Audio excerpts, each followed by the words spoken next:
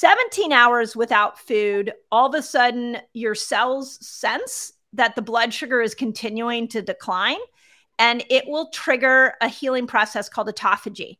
Autophagy is where the intelligence in that cell will look around and it'll go, oh my gosh, there's no food coming in. We better get more resourceful. So it will start to eat up, literally eat the bad parts in the cell that are not making your cell function properly. It will kick out viruses and bacteria. Sometimes when autophagy is stimulated, the cell looks, or the intelligence in there goes, gosh, this cell's going to go rogue. It's going to turn into a cancer cell. I better kill it. That's called apoptosis. So cancer cells will start to die off starting at 17 hours. At 24 hours. Hi, I'm Dr. Morgan Nolte, geriatric physical therapist, weight loss coach, and passionate disease prevention expert. I used to struggle with emotional eating, sugar cravings, and consistency. Then I learned how to lose the mental and physical weight once and for all with a low insulin lifestyle.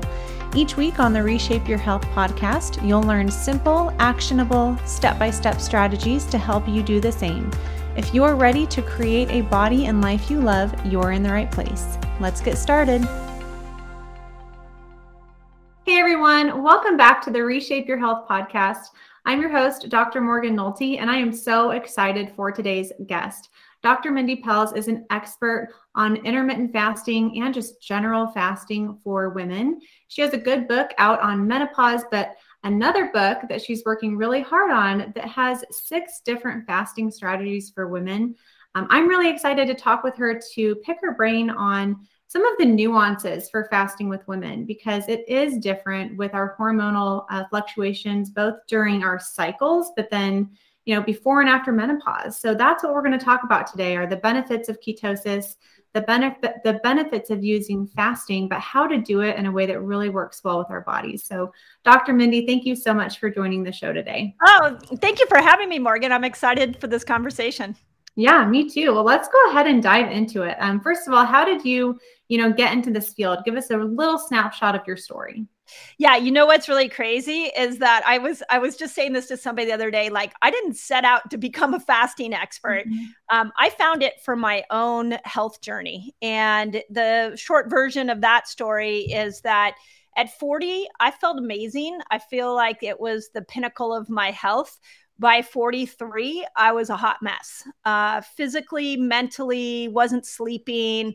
And I was searching for answers on what had happened to me in 3 years, despite my lifestyle changing. Mm-hmm. And what I discovered is that as a woman over 40, as your estrogen levels decline, you become more insulin resistant. And so you can live literally the same life with the same habits, but all of a sudden those don't appear to be working for you. So I dove into the research on fasting, started experimenting on it for myself, and it became such a powerful tool that I really was able to bring my health back on track, and then taught it to my online community, watched it work for so many women that I couldn't stop talking about it at that point. Isn't that funny? It's kind of like you find what works for you, and then you're like, I can't not share this. And I think that's when we know that's our calling, is when we can't not do it. So I'm right there with you. You're really the first person that I've been following who talked about cycling and fasting, and fasting for women. And so can you talk to us a little bit? Let's kind of dive in right into, we can either do the ketosis or the fasting. Which one do you want to start with? Well, let's start with how our body's designed, because I think then the two of those will come in. And what I think we do not realize, I know you realize this, and I know your audience is very educated on this, but this modern world, as convenient as it is to sit on my couch and order, DoorDash and have food show up at the front door, this availability of food where we are eating all day long is absolutely out of design with the human body. We are designed to eat our food in a compressed period of time, leaving a longer period of time for fasting. This is how the cave women did it. This is how our primal ancestors did, is that they actually went long periods without food. And in that, they were able to tap into this ketogenic energy system. They were able to tap into this place where ketones would come and fuel the brain and bring inflammation down. So why fasting's working so well right now is because you're mimicking what the primal ancestors did, which is how you're designed. Right. So I think that's like the first thing. And then the second thing on the variation on that, I would say, is that they didn't have a dinner schedule. Like they had to basically go 2-3 days without food. They'd make a kill and then they would feast. And then they might feast for 24 hours and then they didn't have refrigeration. So they would have to go 2 or 3 days without food again until they found another thing to hunt.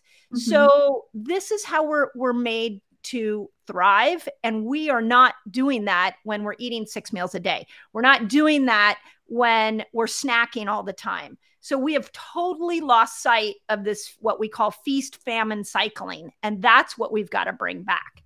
Right. So talk to us a little bit more about, I say intermittent fasting. I actually like the term time restricted feeding a little bit better, because I always say we intermittently fast every day. Like anytime you're not eating, you're fasting. So talk to us about, what do you consider to be intermittent fasting? Is it not eating for 12 hours a day or 14 hours a day? Like, when are we starting that time? Yeah, it's a great question.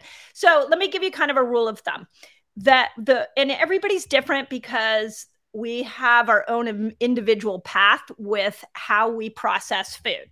But I'm going to give you a general idea that about 8 hours after the last piece of food went into your mouth, your insulin is usually coming down enough to be able to switch over into what I call the fat burning state, where you are now burning energy from fat.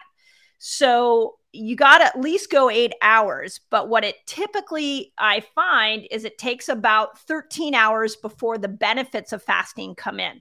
So ketones will kick in about 13 hours. Your inflammation's down, insulin's coming down, glucose is coming down, growth hormone is going up. So that real bliss of fasting usually happens at 13 hours with no food. So to me, intermittent fasting is 13 hours. It starts there. Okay, that's a good distinction. So can you talk about the switches that you've talked about? I know on other interviews before about fasting, like someone's fasting for 13 hours. What's the benefit if they go to 18 hours versus 24 hours? So let's kind of start with the benefits of different lengths of fasting, and then talk about more of the nuances on how to do these effectively throughout our cycle. Yeah. So here's the best way to look at it. You have 2 energy systems. You have your sugar burner and your fat burner. So once you've moved over into this fat burner energy system, then each hour you stay in there, more and more healing happens. So 13 to 15 hours, like I mentioned, you usually start to get some ketones, your inflammation's coming down, your body's going to find extra glucose it's stored in fat tissue or other musculoskeletal areas, or maybe your liver. So that usually happens at somewhere between 13 to 15. 17 hours without food, all of a sudden your cells sense that the blood sugar is continuing to decline, and it will trigger a healing process called autophagy. Autophagy is where the intelligence in that cell will look around and it'll go, oh my gosh, there's no food coming in. We better get more resourceful. So it will start to literally eat the bad parts in the cell that are not making your cell function properly. It will kick out viruses and bacteria. Sometimes when autophagy is stimulated, the cell the intelligence in there goes, gosh, this cell's going to go rogue. It's going to turn into a cancer cell. I better kill it. That's called apoptosis. So cancer cells will start to die off starting at 17 hours. At 24 hours, you get a reboot of intestinal stem cells where your digestive system goes, okay, we haven't had food in 24 hours. I'm going to start to repair this internal mucosal lining of the gut. I'm going to start to create an environment where the bad bacteria is not welcome, the good bacteria is, and this is all for your survival. So you can reset your whole gut. 36 hours, you are burning fat like nobody's business. And when there's tremendous studies showing that your fat burning capabilities are at its highest at 36 hours. 48 hours of fasting and your dopamine receptor sites in your brain start to reset. You get new dopamine neurons that form. The pathway for dopamine gets repaired. Anti-aging, antioxidants get turned on. Like 48 hours is pretty darn miraculous for mental health and for slowing aging down. And at 72 hours, the switch for repairing your immune system, specifically white blood cells, will start to happen. Old white blood cells will slough off, new ones will form. So, I mean, that's that you didn't have to do anything. That was completely free. Yep, it was free. I mean, I think it's a little bit tricky from a mindset place of encouraging people to start doing a little bit longer fasting. There's a lot of fear around hunger. Yeah. There's fear around, well, what do I do about my medications? So before we get there, I know I've heard a story that you had an Achilles tendon injury. And so you said 72 hours is a great, a great goal, but doesn't something happen after that even too, where you might see additional benefits? Yeah. So about 72 hours, you'll also get stem cells, and stem cells are really unique. So at 24 hours, we get intestinal stem cells, but at 72 hours, we get systemic stem cells. And what they will do is they will go and find any cell in the body that's not healing properly, and the stem cell will go and fix it. We have stem cells a lot when we're kids, when we're little, because we're growing and repairing. But when we age, we stop getting stem cells. And people are paying thousands of dollars right now to get stem cells injected into their face, into old injury parts to slow aging down. And you can actually get that by going into these longer fasts. So the story I used was I had an Achilles tendon injury that was not going away. I tried everything to make it go away. And I finally decided I'm just going to go ahead and give it a water fast. So I went 5 days because the stem cells will kick in at the third day. So I wanted to go 2 days where I was just living off stem cells. It went completely away, like literally gone, never came back. And that all happened just from tapping into my own chemistry. Yeah, it's fascinating. I think that there are certainly indications that we have to talk about for when that might not be appropriate. So can we talk about, breastfeeding when we're pregnant, if we have medications, maybe the different times in the cycle where, I don't know, what do you want to say? I really want to get into the 24 to 48 hour fasting range too, because that's my personal next goal for fasting. But let's talk about general indications first for like, when is intermittent fasting really not desired or appropriate? Yeah. So there's a couple of times. The number one time is when you're pregnant. Like, this is not the time to fast. I call her my right-hand gal, Jessica, just had a baby. And we'd been fasting together so much. And then when she got pregnant, I walked into her office one day and she was like feeling horrible. And I'm like, did you not eat breakfast? So we had to completely switch her whole eating profile and get her back on track eating all the time. Because when you're pregnant, fasting is not your tool. If you're nursing, you just want to make sure that you don't go 17 hours of fasting because you'll stimulate autophagy. And with autophagy comes this cellular death, and it's a detox that can happen as these cells die. Environmental pollutants, heavy metals can come out of that cell, and your body will go to get rid of them. And breast milk is a place where it will dump toxins into. So just don't go 17 hours.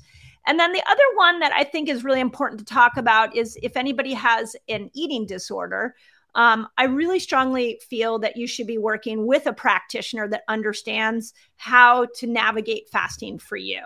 I've seen it work really well and change people's relationship to their food. But if you have an eating disorder, really work with your professional, whoever's coaching you through that.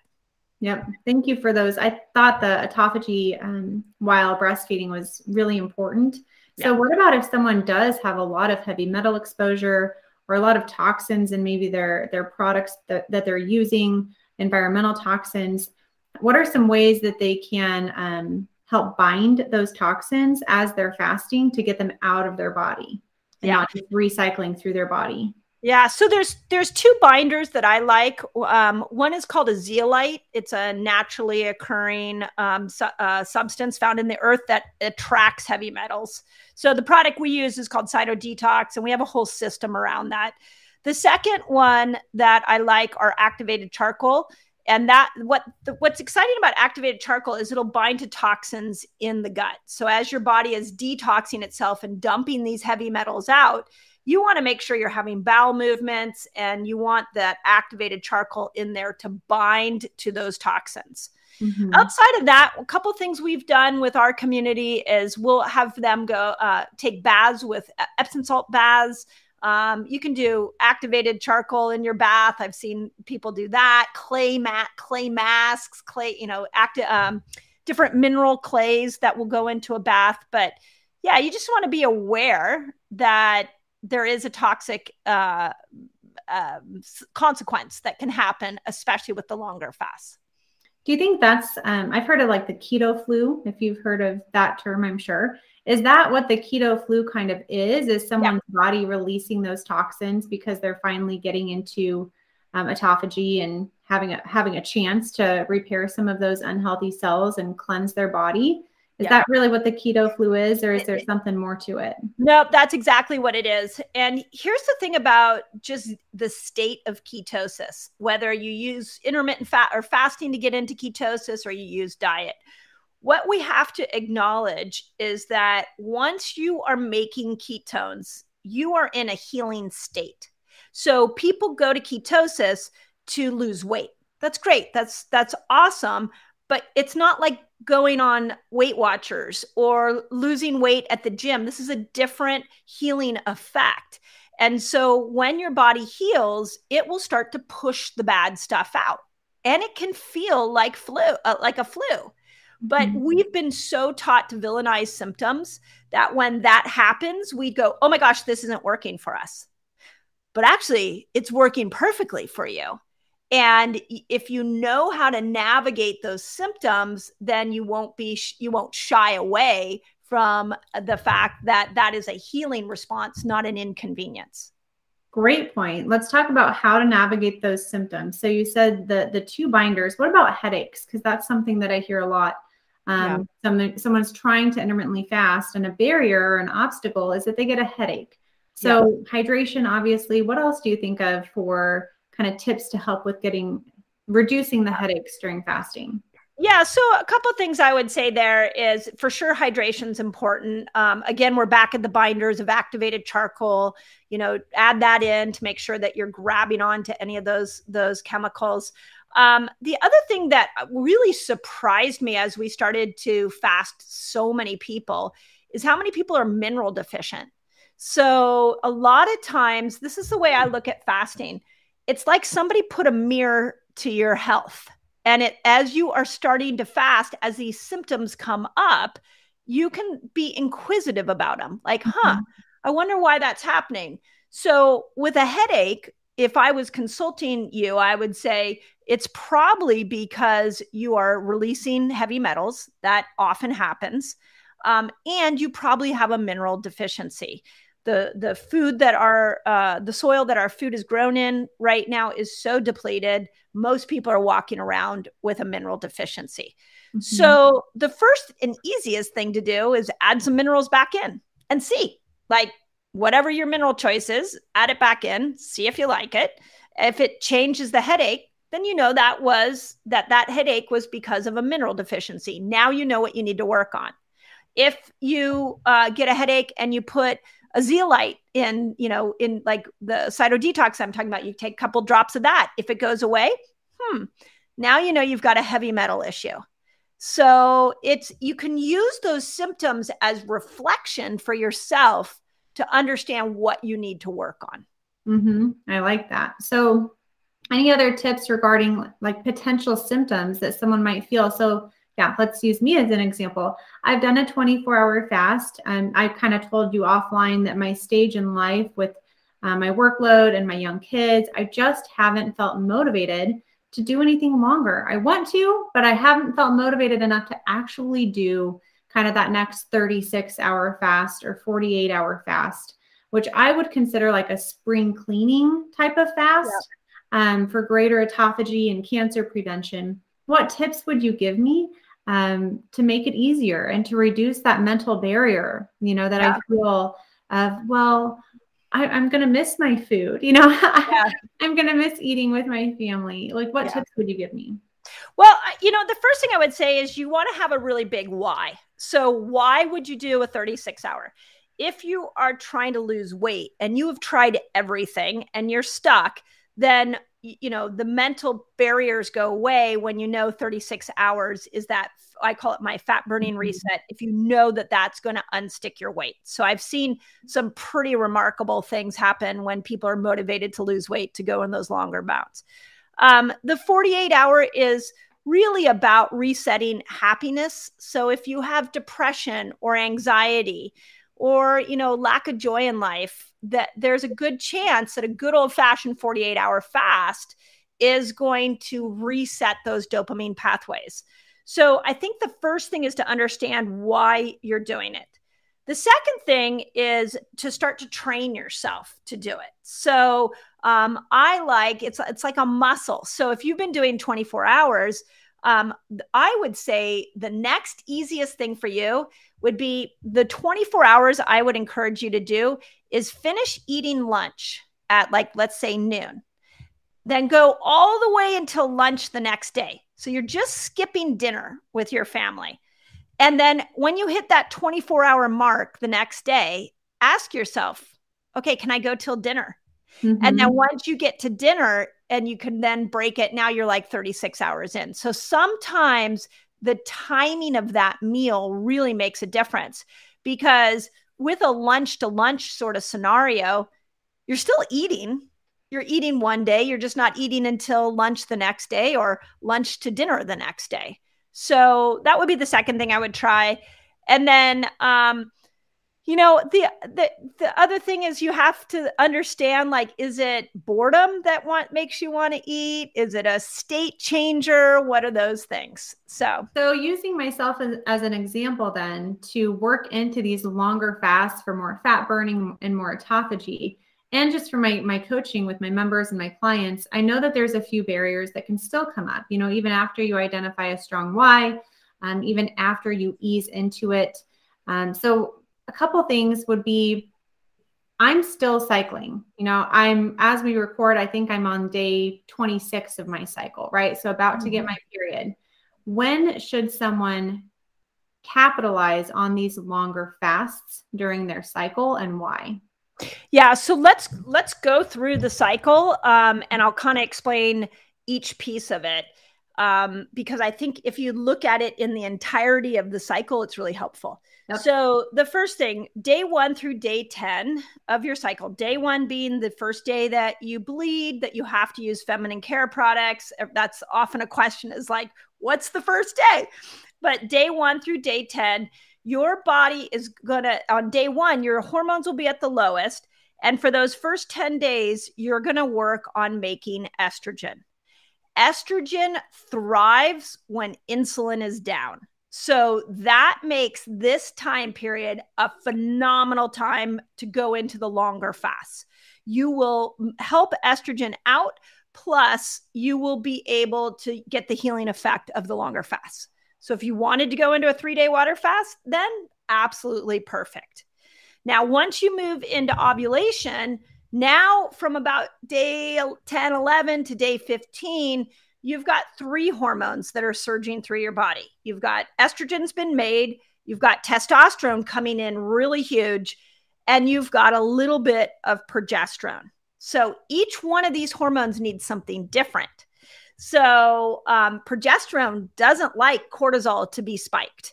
So you would not want to go into a very long fast at that point. In fact, during that ovulation window, I recommend 13 to 15 hours. You don't do more than that. Okay. The other thing is that testosterone and estrogen really needs you to focus more on food at that point to be able to break those hormones down and get them out of your system. So that ovulation period is actually a great time to switch your focus from fasting really long to I'm going to eat some foods that will help me metabolize these hormones. Then when you come out of ovulation, day 16 to day 19, if you want to throw a longer fast in there, 24 hours or more, totally fine. Or day 16 to 19. And then day 20, the week is usually the week before your period. Progesterone is coming back in. You don't want to fast then at all.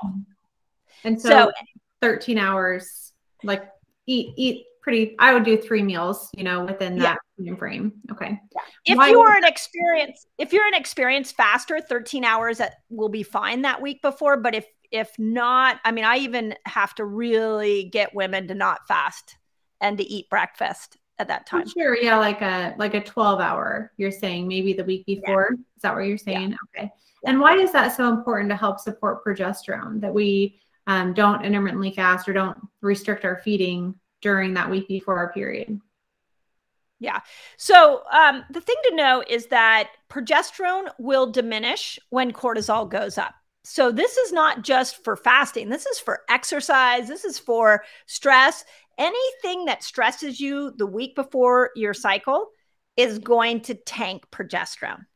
And progesterone is the hormone that tells us everything's going to be okay. It calms us. So it also is the hormone that regulates blood flow when we actually have our cycle. So if you are under 40 and you have a regular cycle, you just want to make sure you don't throw that cycle off by raising progesterone with the longer fasts. If you are over 40 and going through these perimenopausal years, I mean, progesterone's going away already. The last thing you want to do is cause any more tanking of progesterone. So, and then the other thing I want to say on this that I think is so important is that our bodies are so brilliantly designed that week before your cycle, you are actually more insulin resistant. Your body will actually raise glucose. I have seen it on women's CGMs all the time. Mm-hmm. So why is it doing that? Because it needs more glucose to make progesterone. So there are some foods we can lean into. I love the potatoes are really great for the microbiome. Sweet potatoes of all kinds. Even beans can be great. Citrus fruits are awesome.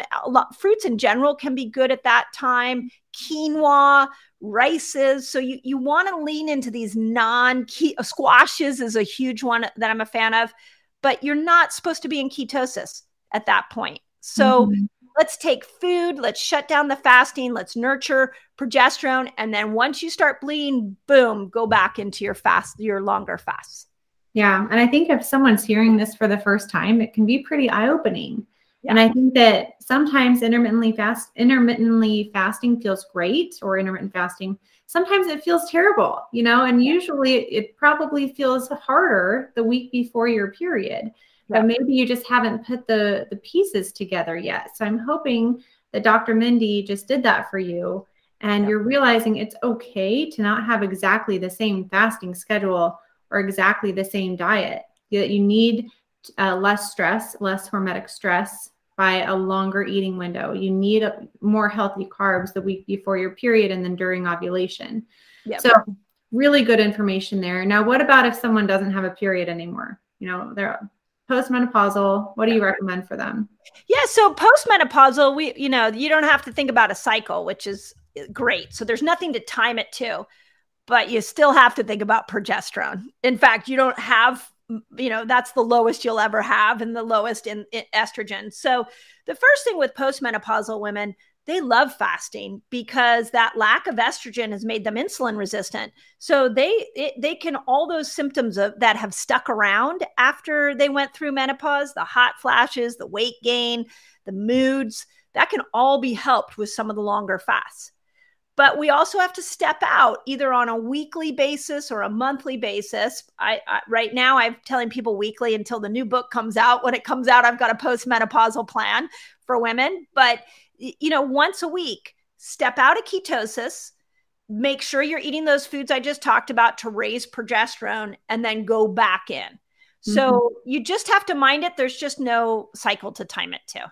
Yep. And I think that's a different way to say that helps keep you metabolically flexible. Yeah. You know, you're leaning into a more ketogenic approach, not necessarily all the way keto, but a lower carbohydrate diet, intermittently fasting during the week.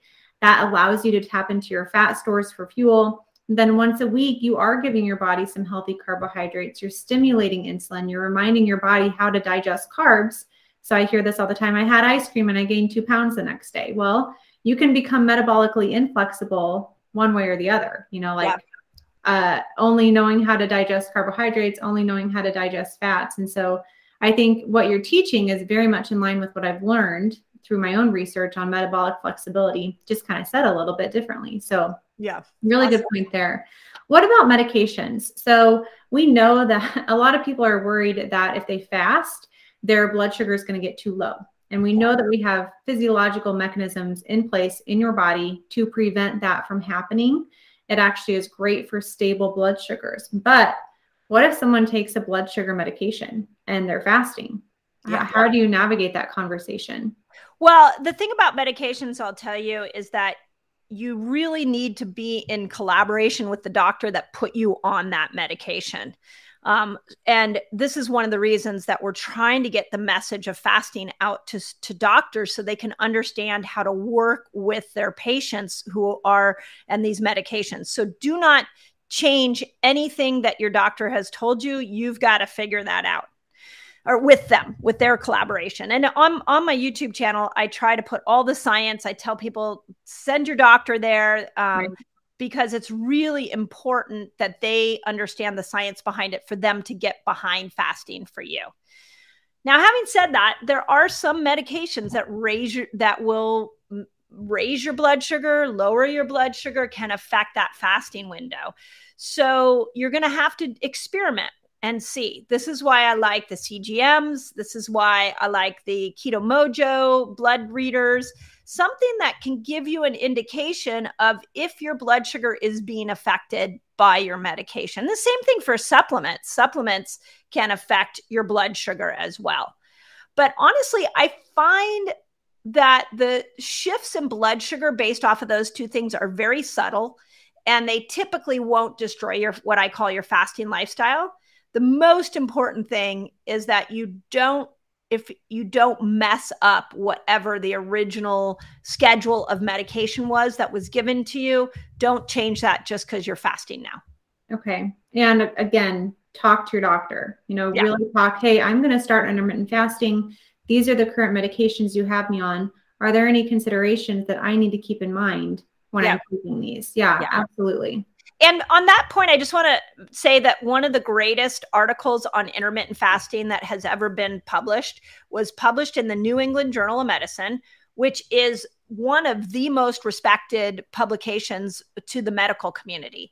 And basically they came out and they said, we've looked at over 1,500 different research studies, and we are saying that intermittent fasting should be the first line of defense for about 8 different conditions. And here were the conditions, or some of them: diabetes, pre-diabetics, obesity, fatty liver disease, a couple of cancers, some cardiovascular disease, MS. Like, they have a list in there. So this is how you speak to your doctor, is show them that science. And that's on our YouTube channel. You can find that. But yeah.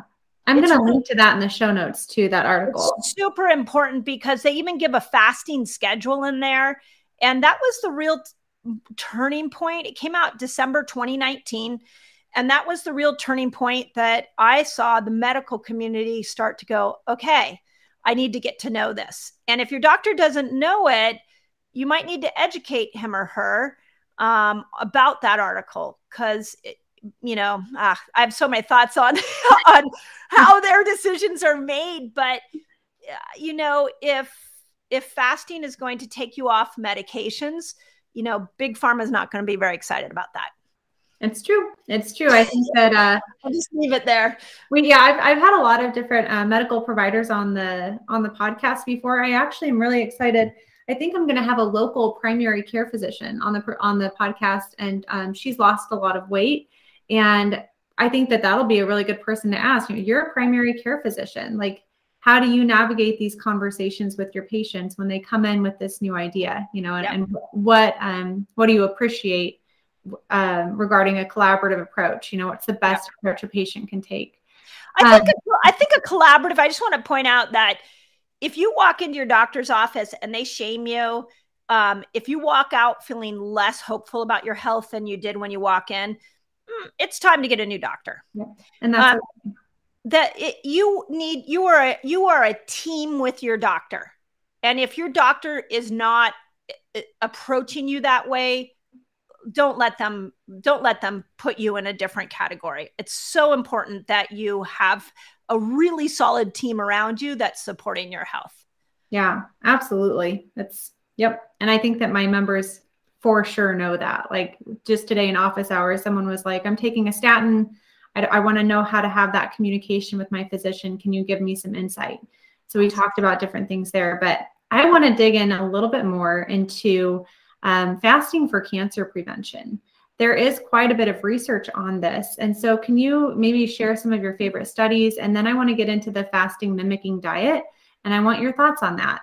It's something that is newer to me. And so I'm asking experts like you and Cynthia Thurlow, she's coming on here again, what your opinions are on that. Yeah.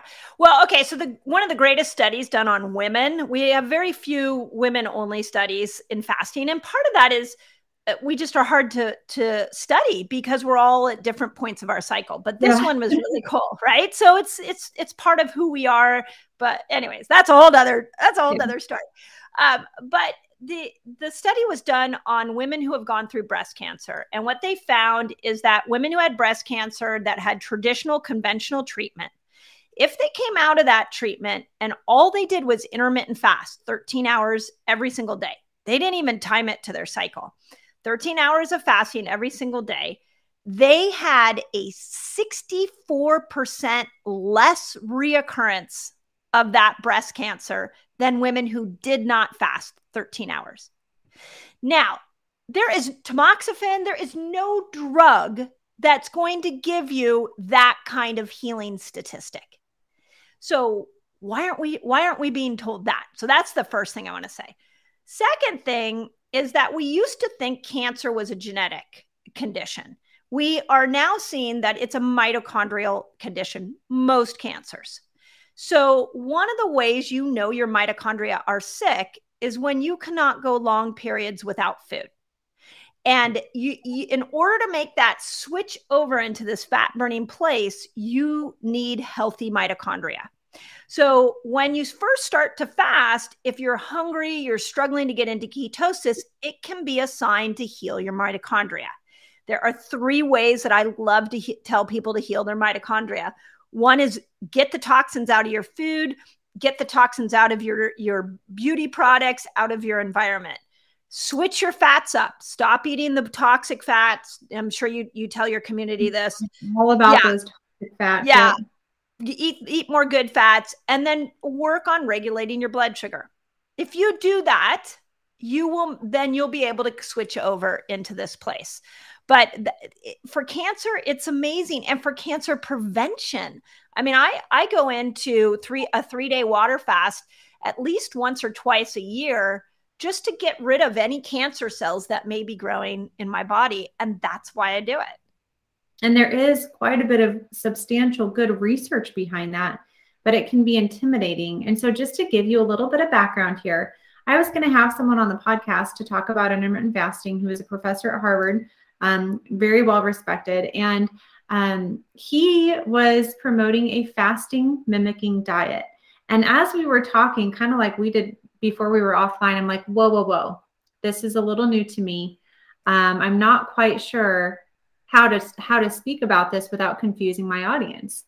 And so we ended up just having an offline 45-minute conversation about this fasting mimicking diet. And so their whole premise was, we've designed foods to not trigger the nutrient sensors in the cells to keep the body in a state of autophagy without that intense hunger that you were talking about.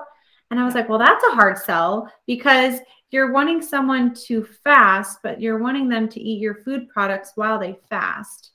And so he was from Harvard, like he's obviously very well educated. And so I was like, I got to do more research there, man. Before I have you on the podcast, I just need to learn more about it. So can you give me any insight that you have regarding these fasting mimicking diets or fasting mimicking diet foods? Okay. Yes. I have a lot of thoughts on it. So let's give it some context. Okay. For starters, one of the things that put fasting on the map was Valter Longo's study on the 3-day water fast. So if you're not familiar with Valter Longo, he has been a fasting researcher out of the University of Southern California. He has definitely done a tremendous amount of scientific background on fasting. And he's the one that discovered that you can replenish these white blood cells when you go into this 3-day water fast, which is great for anybody going through chemotherapy.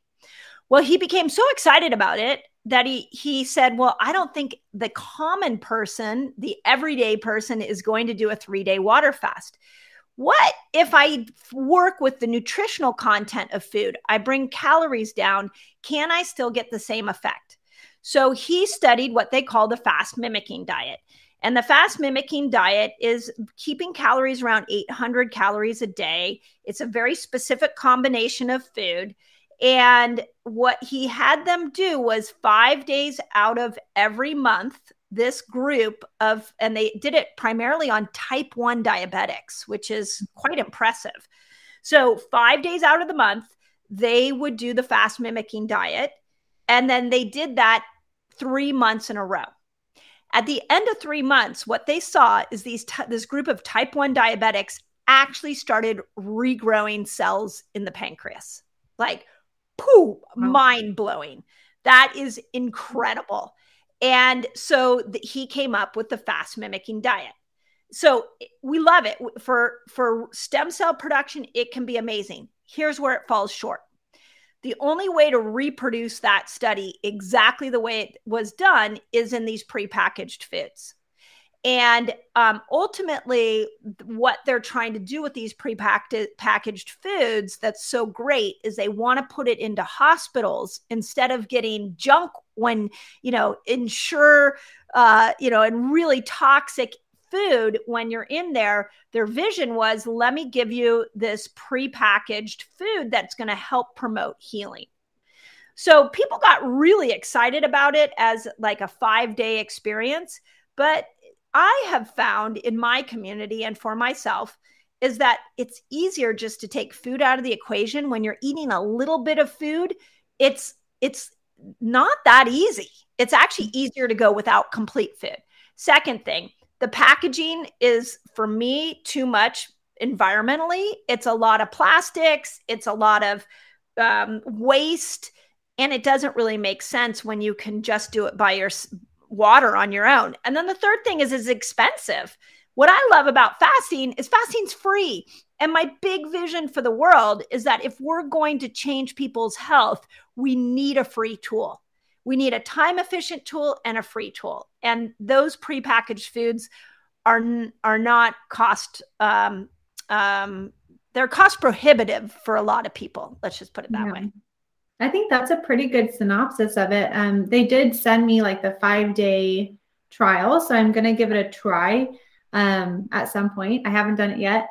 But I was wondering if you ever did try it with your CGM. And if you noticed, because that's what I said. I said, well, if I'm eating and there's nutrients in there, I see the sugar on the food label. How is my blood glucose not going to go up? Yeah. How are my nutrient sensors not going to be signaled with a rise in blood sugar? So right. I just didn't know if you had any personal experience kind of one, and if your blood sugar went up on those foods. Yeah. So what I did, because I just couldn't wrap my head around eating those foods all day long, is I did compress them into, I think it was about a 4-hour eating window. So because of that, I did get into ketosis. I felt great. It was a very fun experience. It wasn't hard. It was kind of exciting to be able to eat something. I got into a deeper ketosis than I would have typically in just like a 24-hour fast. So, and the ketones kept growing as the week went on. The ketones were not as deep as a water fast. So, so that would be the only thing I would say, is that it's a fun little thing to put into your fasting mix. Not necessary. It will get you in ketosis. Supposedly it'll get you stem cells. Man, that's about it. And then I just didn't eat it all day long. I thought that would be too tough to have I want my blood sugar to come down and then make it go back up. That's kind of what I thought. I'm like, well, geez, I don't normally eat 3 meals and a snack. No. This is going to be a lot of work to time all of this food for me. Right. Okay. Right. Well, thank you for giving me your insight on that. I just, I had to ask because I guess that you had experience with that. I have not had experience with that so far. So thank you. The stem cell stuff is really interesting. Yeah. The next line of questions that I have for you is breaking a longer fast. So I think that you were talking about, your gut actually changes during a fast. So how do we reintroduce foods without gorging? It can be easy mentally to say, oh, I haven't eaten for 36 hours. I can eat whatever I want. Yeah. Perfect. Yeah. So I have a 4-step process that I recommend people do. And typically I tell them to do it if it's 48 hours or longer. But if you have a boomerang challenge where you boomerang back into the bad foods, you can follow the same 4-step process. So you start with broth, and you like bone broth would be great because it has glycine in it, and that will help repair any kind of leaky gut. So bone broth is a great start. And then after that, you go into something probiotic rich. For me, I like a fermented yogurt, and I especially like a coconut yogurt, where you're eating something that's adding good probiotics in. And the reason for that is that so many of the changes that are happening with fasting are to the microbiome. And you're going to see, this is the newest place fasting is going to start going, is talking about the microbiome changes. But every single one of those studies is showing that once you reintroduce food, the changes stop. So if you do broth and then you do something probiotic rich, sometimes I'll do an avocado with sauerkraut.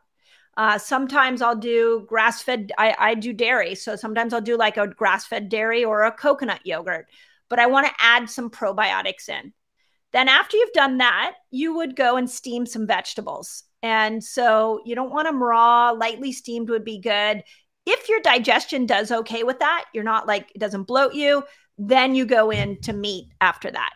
So like a 3-day water fast, that is an absolute. 48 hours, you could try that.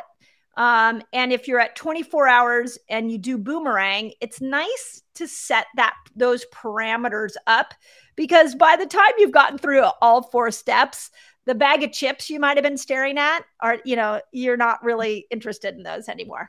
And how long do you wait between the bone broth and then the probiotics? And then what was the last thing that you just mentioned?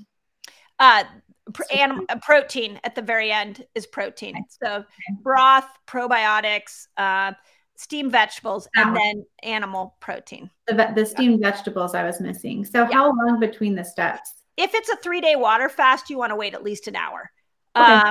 So if you're trying it out on a 24-hour fast, wait 20 minutes, 30 minutes. You're more doing it because you don't want to boomerang back in.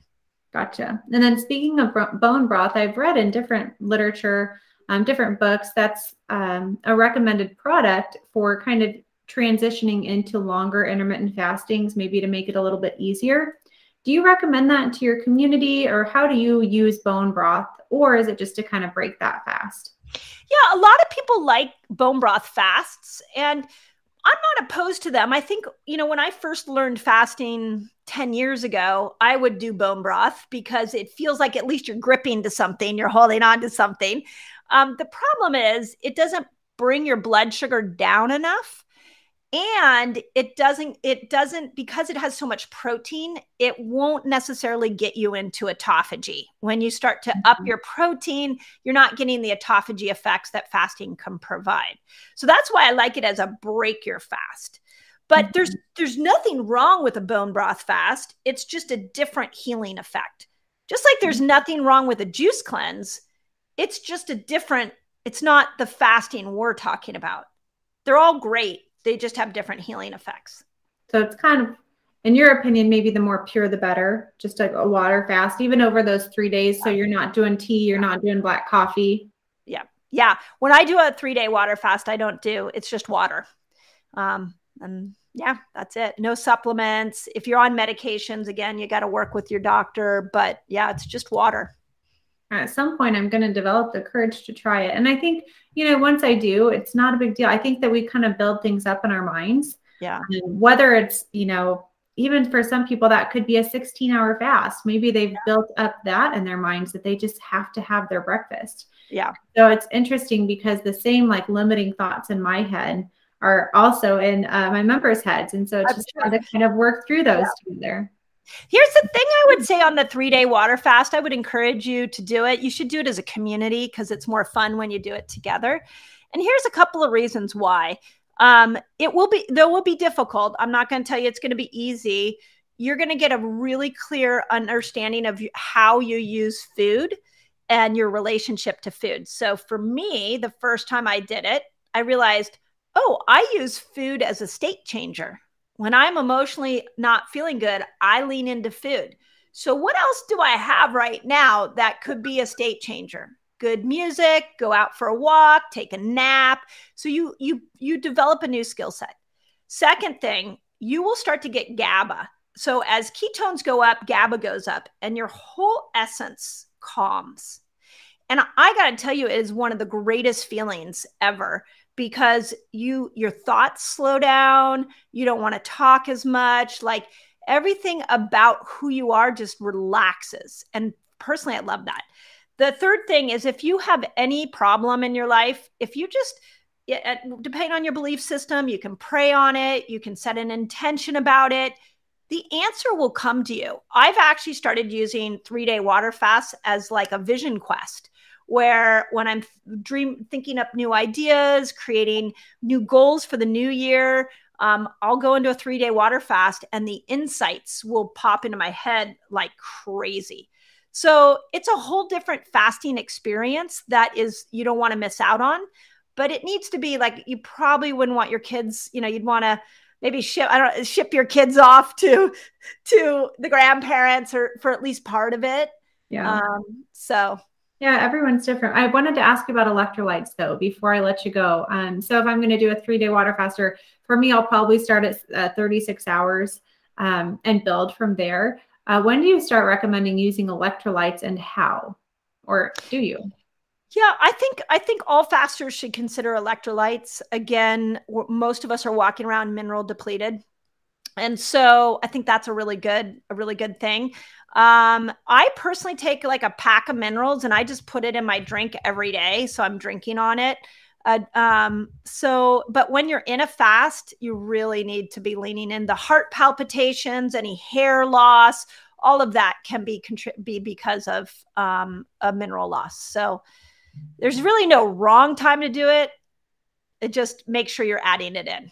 Okay. That's good to know. So there's some prep, there is some prep that might need to happen for people. You might need to talk to your doctor. You might need to get some electrolytes, you might need to adjust your schedule or family. In my case for kids, the other thing that I've thought of though is sleep. I'm a young mom. I was up twice last night with my son. Ugh. Is that even a good time for me to consider that if I already have that hormetic stressor of pretty much chronic sleep deprivation for like 3 years?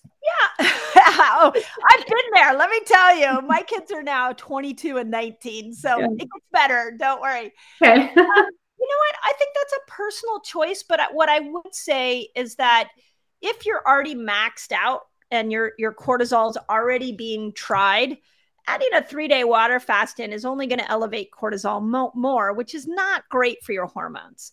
So, my initial would be like, just wait, you're young. Like, a better season of life. Yeah, exactly. I think that's why I have that reservation of like, do I really want to try that? Because I've talked with my community about this before. I used to tolerate a day-long fast.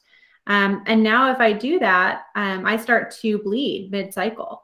Yeah. And I'm sure that you've heard of that, and to me, that's a pretty big indicator that that's too much stress on my body. You say, So. Oh, absolutely. Think of your period as a vital sign. There's been a lot more discussion about that recently, which I think is so great. But yeah, if your period gets thrown off and the only variable you changed is fasting, this is why you got to fast, what I call fast like a girl. That will be the name of the next book, is how do you fast according to your menstrual cycle? Because there's an art for women to fast, and we need to do it differently than men. When we start just randomly throwing these fasts in and longer fasts at wrong parts of our menstrual cycle, it's not doing us hormonally, it's not giving us the hormonal blessings and superpowers that we have. So we need to be mindful of where our hormones are at. And I think, I don't know if I timed that right. When I tried that last 24 hours fast, it very well could have been in the wrong time of the cycle. So I probably should try that during my period week, give it a shot, see how my body reacts. Maybe try it in a different, you said like there's a little window in there after ovulation before the week before your cycle that you could try it again. But that's kind of my thought. And I know I keep saying one more question, but talk about the importance of stress and how going through menopause, really shifts the role of producing hormones from your ovaries to your adrenals, and why stress management and proper sleep is so crucial for women in perimenopause and postmenopause to dial in, maybe before they dial in fasting. Yeah. So what this was really the premise of the Menopause Reset, my last book, is that at 40, your ovaries are literally like, okay, I'm out. Like I'm going into retirement. But what happens is it takes about 10 to 15 years. It's not an overnight thing. And in that time, you still need to make sex hormones. So what the ovaries do is they hand over the job to the adrenal glands. And the adrenal glands, if they're already depleted, will be like, whoa, I can't take on another job. So what you were able to get away stress-wise at 35, you will not get away with at 45. Those adrenals need nourishment. They need support. They need you to slow down a little more. And if you don't, then you're going to see it in your hormonal swings are going to go up and down. And women who have really bad menopause symptoms, that is the first thing to look at, is how do we support those adrenals so they can make some of those sex hormones so you feel a little bit better. Mm-hmm. And that's why those longer intermittent fasts might not be a good idea, because they are a stressor. They do raise cortisol. Right. And so we want to try other lifestyle factors to lower cortisol in your life in general before you add more through intermittent fasting. So, okay, Dr. Mindy, thank you so much for your time. Will you let our audience know where they can learn more about you? Yeah, you can. I always say my passion project is my YouTube channel. That's really where I do my research, and I put it in video. I do a lot of tips on fasting over there. So you can go subscribe over there. You can go to my website. We have tons of resources there. Instagram, I show, if you want to see how I fast, I'm always taking pictures of breaking my fast and stuff there. So, and if you forget all that, just go to drmindypelz.com and you can find everything about me there. Wonderful. Well, I really appreciate your time and expertise. This was a really fun one for me. So thank you, and we'll talk again soon. Yeah, thank you. Thanks for listening to the Reshape Your Health podcast today. If you enjoyed this episode, be sure to subscribe, leave a rating and review, and don't forget to tell a friend. To learn more and connect online, check out the links in the show notes.